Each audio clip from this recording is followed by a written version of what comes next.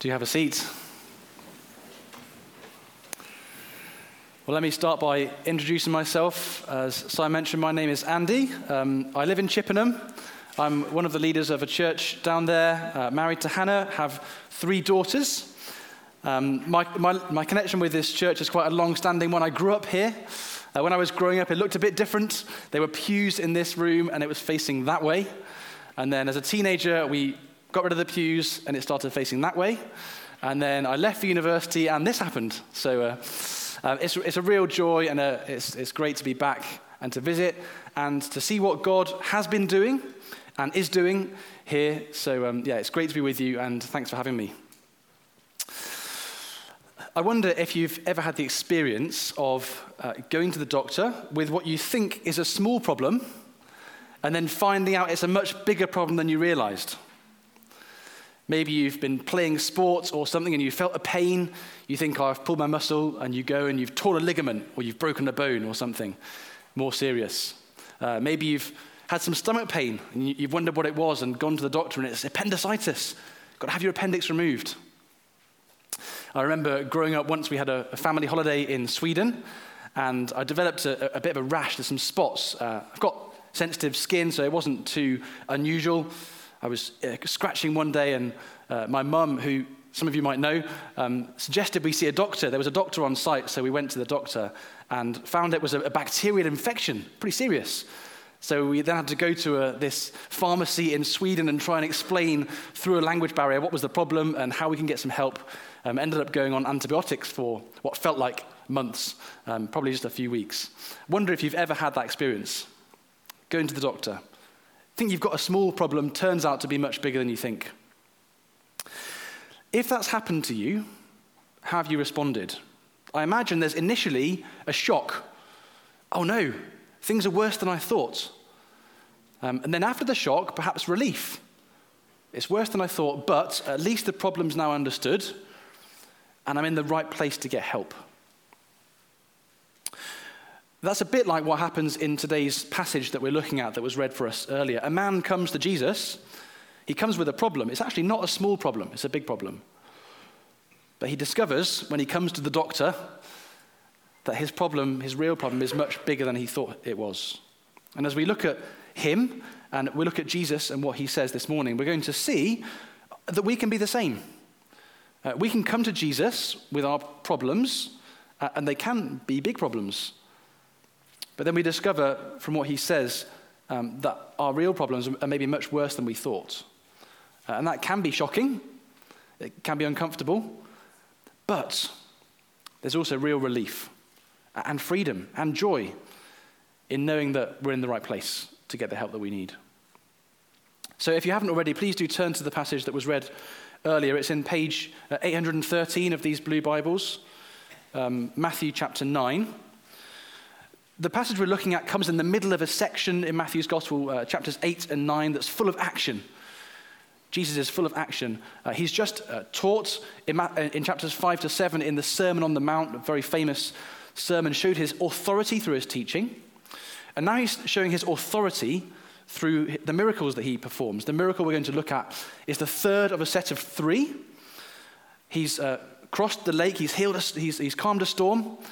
He's gone and driven out demons from 2 men, and now he's going to show his authority over an even greater enemy. He's coming back over the lake, and we pick up the story on his return in verse 1, Matthew chapter 9 and verse 1. And getting into a boat, he crossed over and came to his own city. And behold, some people brought to him a paralytic lying on a bed. So Jesus is back on home turf, back in his hometown, Capernaum. He's had a busy schedule. He's been calming storms and driving out demons. You would think it's time for a rest, a bit of recuperation, but no. Some people bring to him a paralyzed man, paralytic. The man can't move. He can't walk. The text doesn't say why he's paralyzed. He might have been paralyzed from birth. Maybe he had a traumatic accident at some point. It doesn't say why, but he's got a big problem. Back in Jesus' day, there was no benefits system. He couldn't apply to the government for a disability allowance. So he had nothing. He couldn't work. And if he couldn't work, he couldn't live. He would have been reduced to begging. This man who came to Jesus on the mat would not have been in a good state. He wouldn't have smelled nice. He was a beggar. He was poor.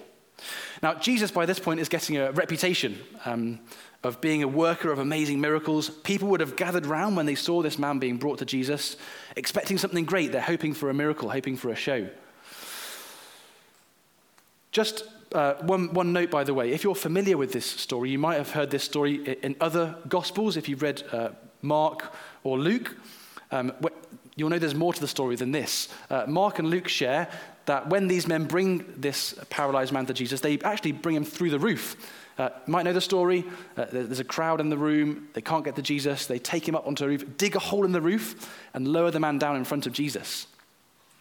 So you might wonder, well, why doesn't Matthew include that bit? That's the best bit, isn't it? That's the fun bit, where they make a hole in the roof and everyone's amazed. Why not here?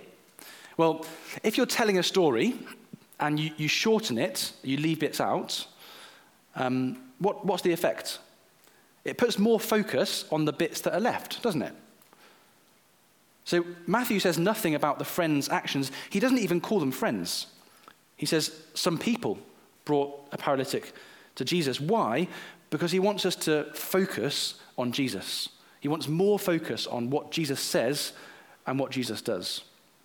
And what Jesus says is not what anyone would have expected. They've come, they're hoping for a miracle. What does Jesus say in verse 2? He sees their faith and he says to the paralytic, "Take heart, my son, your sins are forgiven." What? That's not what he came for. He came to be healed. Didn't come for his sins to be forgiven. You can imagine the murmuring amongst the crowd. What's going on? What's he saying?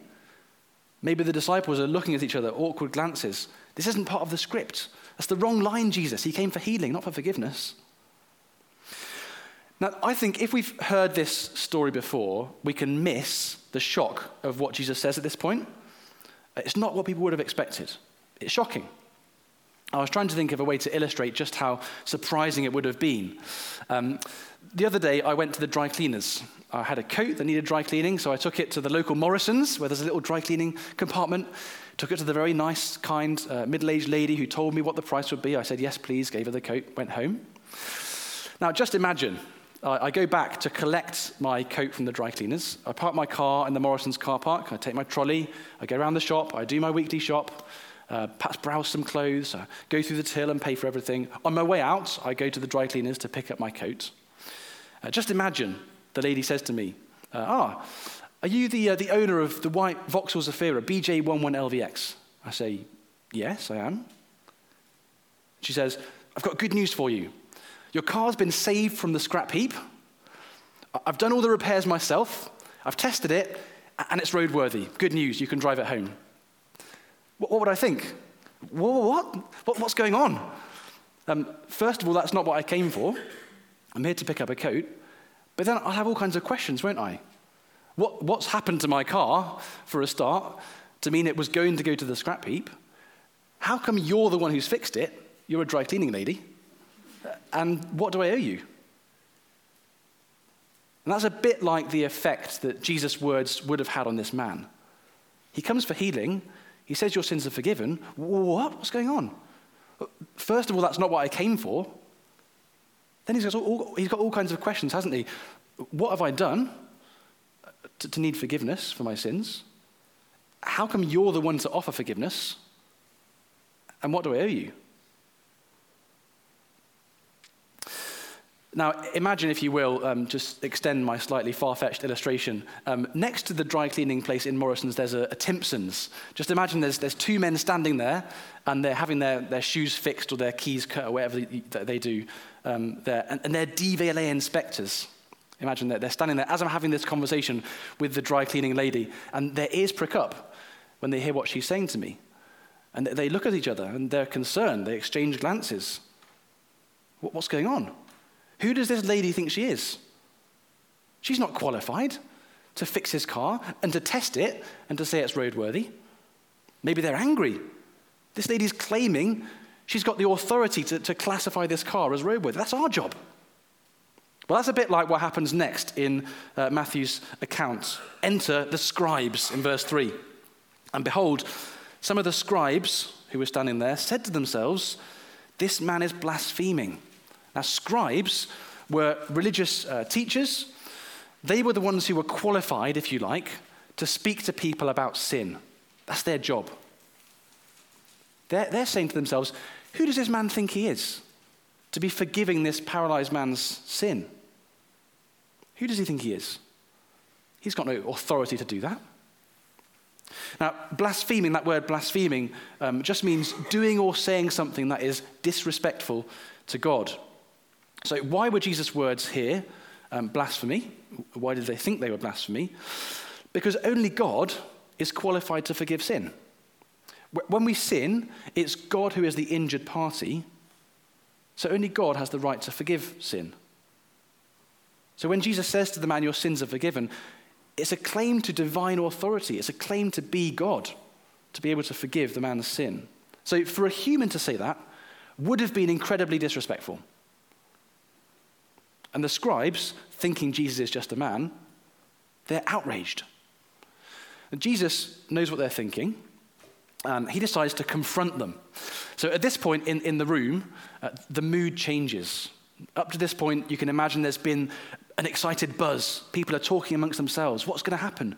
Is he going to heal the man? They're excited. But now, Jesus speaks. There's a hushed silence because the scribes were respected people. Ordinary members of society would have deferred to the scribes. They would have done what they said. And Jesus speaks to them directly, publicly, so everyone can hear. And he says in verse 4, why do you think evil in your hearts?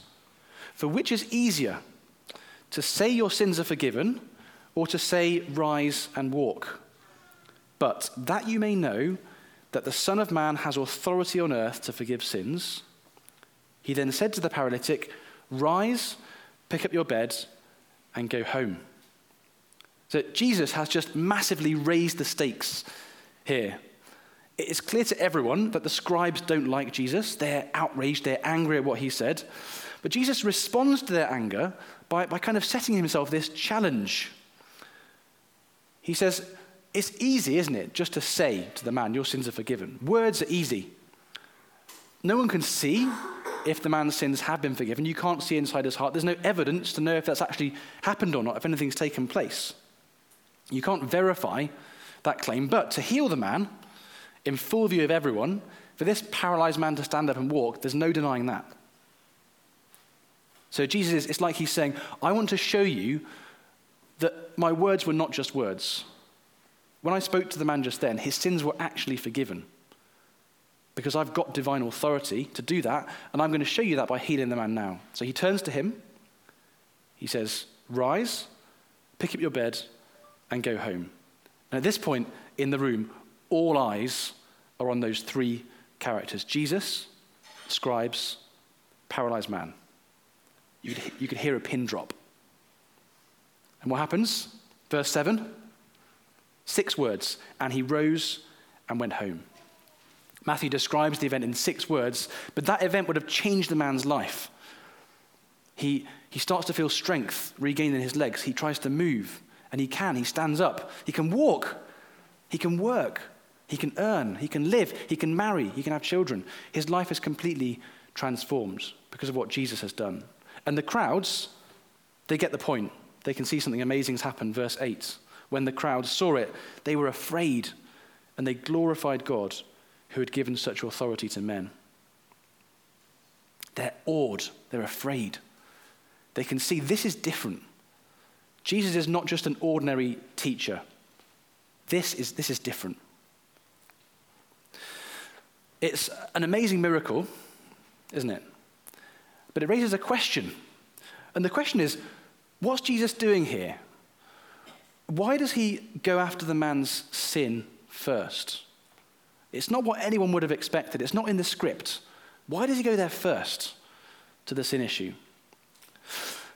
Well, I think the answer is because he wants to teach us. He wanted to teach them, and he wants to teach us something really important. Actually, 2 really important things. 2 really important things that Jesus wants to teach us through this. And the first is this: your sin is a bigger problem than your suffering. Your sin is a bigger problem than your suffering. That's the reason Jesus goes there first, because he wants to make the point. This man's got a big problem that you can see, but the problem you can't see is even bigger. Jesus is not saying, by the way, that his sin caused him to be paralyzed. There's not a direct link between suffering and sin in that way. But his problem of sin is bigger than his problem of suffering. I wonder, if I asked you, what's your biggest problem?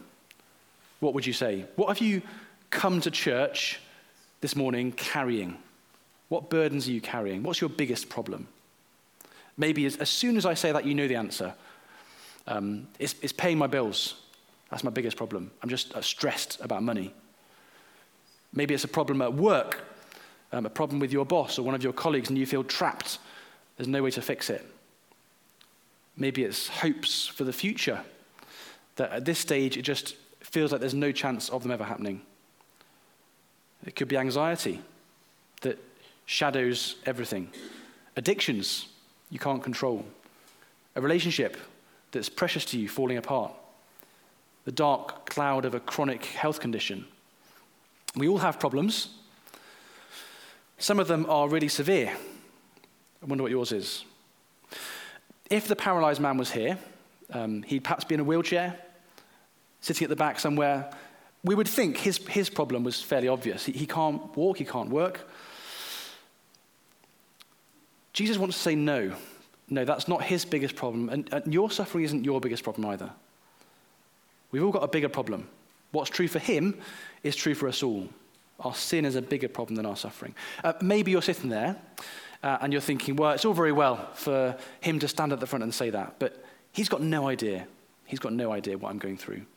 And you're right, I don't. And I get that. And suffering is hard. And some suffering is really hard. And I'm not minimizing that for one moment. I'm not. But even still, I want to try and persuade you that this is true, that our sin is a bigger problem than our suffering. I don't know if anyone enjoys gardening here. I quite like, when I have the time, I quite like being in the garden. Anyone like gardening? Not many people, okay? If you do like gardening or ever get into gardening at some point, this is the time of year when you might be putting seedlings out into the ground. You grow small seeds in a pot, and then around this time of year, you put them out into the ground and watch them grow into flowers. Maybe you've done that already.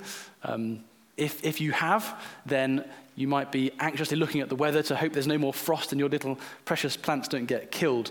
If you have, I wonder if you've ever had the experience of planting a little seedling out into your garden. You lovingly dig a hole and you pat it down, you put some soil around and you water it. And then you go inside, and almost as soon as you close the door, there's a massive downpour. And it feels like the raindrops are like the size of tennis balls. And you're thinking, oh no, there's no chance that little seedling is going to survive this downpour. And sure enough, you look out the window and it's flattened. It's just on the ground, flattened. You think to yourself, oh well, there's always next year. And then you wake up the next day, and guess what? That plant is doing great. It's standing up straight and tall, getting in the rays from the sun. The rain hasn't killed the plant. Actually, the rain has watered the soil, and if anything, made it stronger. If you wanted to kill that plant, what would you have to do? We all know the answer, don't we? You'd uproot it. If you really wanted to kill the plant, you'd take it out of the soil. We're a bit like that plant. Plants are made for the soil. We're made for a relationship with God. God is our life source, just like the soil is the life source for that plant. God designed us, created us for a relationship with him, and it's in relationship with him that we know true life, true health, true joy. Sin is like pulling that plant out of the soil. That's what sin does. By the way, at this point, I just want to be clear what I mean by sin. When I say the word sin, I don't mean just doing wrong things, bad behavior. I mean an attitude of our hearts in the deepest place that is turned away from God and turned towards self or turned towards other things, like Si was praying about, turned towards idols. It's an attitude that we're all born with. It comes out in different ways. It shows in different ways for different people, some obvious and some not so obvious, but it runs deep. It runs deep, and it's deadly. Because when you pull a plant away from the soil, what happens? It's disconnected, and the result is death. Sin separates us from God, our life source, and we're disconnected from him. What's the result? Death. And if you're not reconnected to God through faith in Jesus, that separation will go into eternity. The effect of sin is deadly. And even if you are reconnected, you could say, to God through faith in Jesus, you're united to him, sin still damages. If you're a believer, you're united to Jesus, sin doesn't lose you your salvation. That's really important to say. That's an unbreakable bond. But it does lose you your enjoyment of salvation. Sin damages relationship. It damages your communion with God, that sense of fellowship with him, that sense of his presence, that awareness of his love, the joy in knowing him. You could say if sin as a believer is not like pulling the plant out of the soil, it is like if you could maybe drain all the nutrients out of the soil. The plant's still planted in the ground, but it's withering. It's not healthy. It's alive, but it's miserable. So if that's the effect of sin, to always damage our relationship with God, then suffering is like the rain. Suffering is like the rain. It can feel overwhelming. Sometimes the things we go through can feel like those raindrops are coming down and they're the size of tennis balls, and it's hard. And sometimes we feel like we're flattened by it. But if your roots are in a relationship with God, what does suffering do? It can push you closer to him. It doesn't have to break you. It can actually make you stronger. Just as the rain feeds the soil, suffering can push us closer to God, our life source. It can make us stronger. So can you see why sin is a bigger problem than suffering? Because the thing that matters most, more than anything, is having a relationship with God. The relationship we were designed for, a healthy relationship with God. And suffering, in and of itself, doesn't have to damage our relationship with God, doesn't have to separate us from God. It can actually push us closer to him. Your suffering, whatever it is, it doesn't have to separate you from God. It doesn't have to damage your relationship with God, and it can push you closer to him. Sin always damages relationship with God. And I'm not saying suffering is not a problem. It is. I'm not saying it's not hard. It is. But God cares about your suffering. See John chapter 11, a few pages over in the Bible, where Jesus stands at the grave of one of his closest friends, Lazarus. He knows he's going to raise him from the dead, but he still weeps angry and bitter tears at the pain that sin has caused in the world. God cares about your suffering. And it's not wrong to ask for relief or for healing from suffering. The man here does, and Jesus heals him. But there were also many people in that man's town and in the communities of Jesus' day that didn't get healed. Why? Not because Jesus doesn't care. He just doesn't promise to heal because that's not his primary mission. His primary mission, in his first coming at least, is to deal with sin. Because sin's a bigger problem than suffering. That's the first thing Jesus wants us to learn. The second really important thing, is that only he can deal with your sin problem. Only Jesus can deal with your sin problem. And that's the point of the miracle, isn't it? Jesus says to the man, your sins are forgiven. That's a big claim to have divine authority. The scribes question him. So he then heals the man to demonstrate, to prove the point, he's got the authority to forgive sin. He can deal with our sin problem.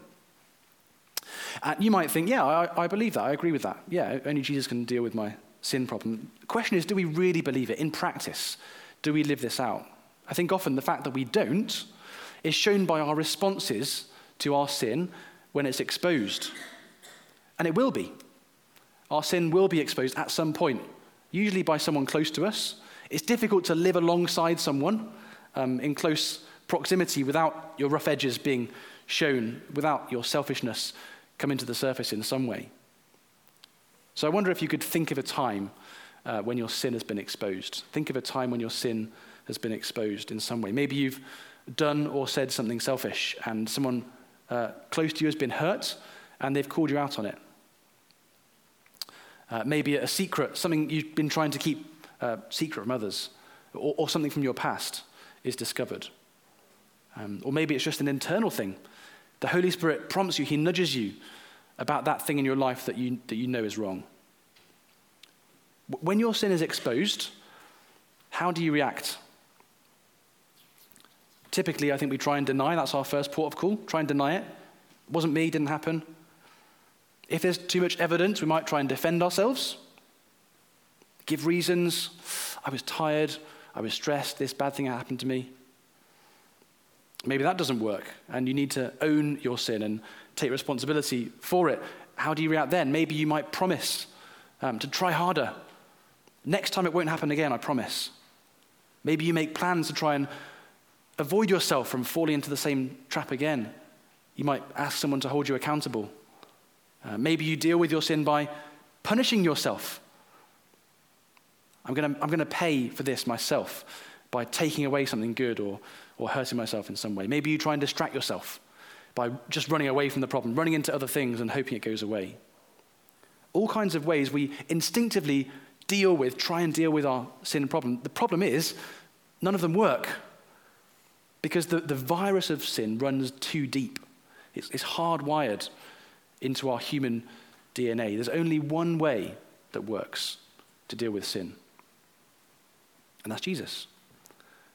Recognizing that our sin is not just against others, it's not just against ourselves, it's against God, and therefore it needs God's forgiveness.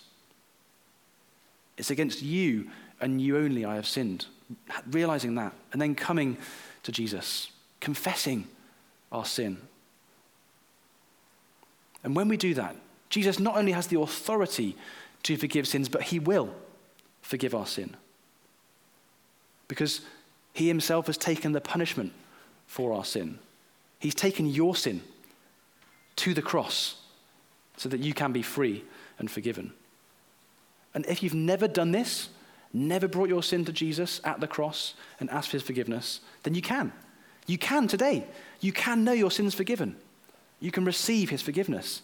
And there is such joy and freedom in knowing that you are forgiven by God of all your sin. There's nothing like it. Maybe you're a Christian already, but you're not experiencing that joy and freedom. And you know there's something blocking your communion with God, something taking away your enjoyment of him.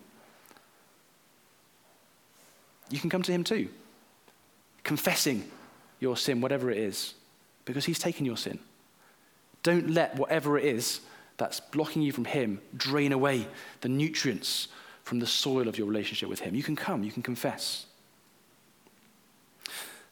Two things. There's the two things. Jesus wants us to know your sin is a bigger problem than your suffering, and only he can deal with your sin problem. When you go to the doctor with a stomach pain and you find you've got appendicitis, it's a shock. It can be uncomfortable. And when we come to Jesus with our problems and our suffering, and we find, oh, I've got a sin problem, it's much worse than I thought, it can be uncomfortable. It can feel shocking. But it's also a relief, isn't it? A relief. To know my problem's really understood, and I'm in the right place. I'm in the right place to get help from the doctor. So I want to just finish with a question for us all. If you really believed both these things to be true, what difference would it make? If you really believed both these things to be true, you really believed it, what difference would it make? Just take a minute and think about that. If you really believe both these things to be true, what difference would it make? I think it would change what we pray for, wouldn't it? It would change how we pray. We'd be quicker to confess. We can be very quick to bring our problems to God in prayer, and that's understandable, especially when our problems are painful. And I'm not saying that we shouldn't be real with God and bring our struggles to him. Absolutely. He wants us to, and he invites that. All I'm saying is that Jesus is saying this morning that you might have a bigger problem than you realize. So if we really believe this was true, wouldn't we be quicker in prayer to confess our sin? If God is good, if an unbroken, healthy relationship with him is the best thing we could ever experience, and if sin damages that always, without exception, wouldn't we be searching our hearts? God, I don't want anything to get in the way of the closest possible fellowship I can have with you. Please show me my sin. Show me my hidden sins so I can root them out, so I can be ruthless in putting them to death. I don't want anything to separate me from you. I wonder how much of your personal prayer is taken up with confession. How much time do you spend in confession in your personal prayer life? If not much, well, are these things true? Do you really believe them to be true? And as we grow more sensitive to our own sin, I want to suggest another thing, that we might grow more open to suffering as well. Not that we don't struggle with it, not that we don't ask for help for it, but perhaps we're more open to God using it. That situation that feels overwhelming and you feel like you're just flattened by it. To say, actually, God, if that's something that you want to use to push me up against you, to push me closer to you, my life source, ultimately, that's what I want. I want to be close to you. So I'm open. Grow me through this hard time. And it's interesting. When you read the prayers in the New Testament that the early Christians prayed for each other, they don't pray much about circumstances. They don't pray much for their situation to change.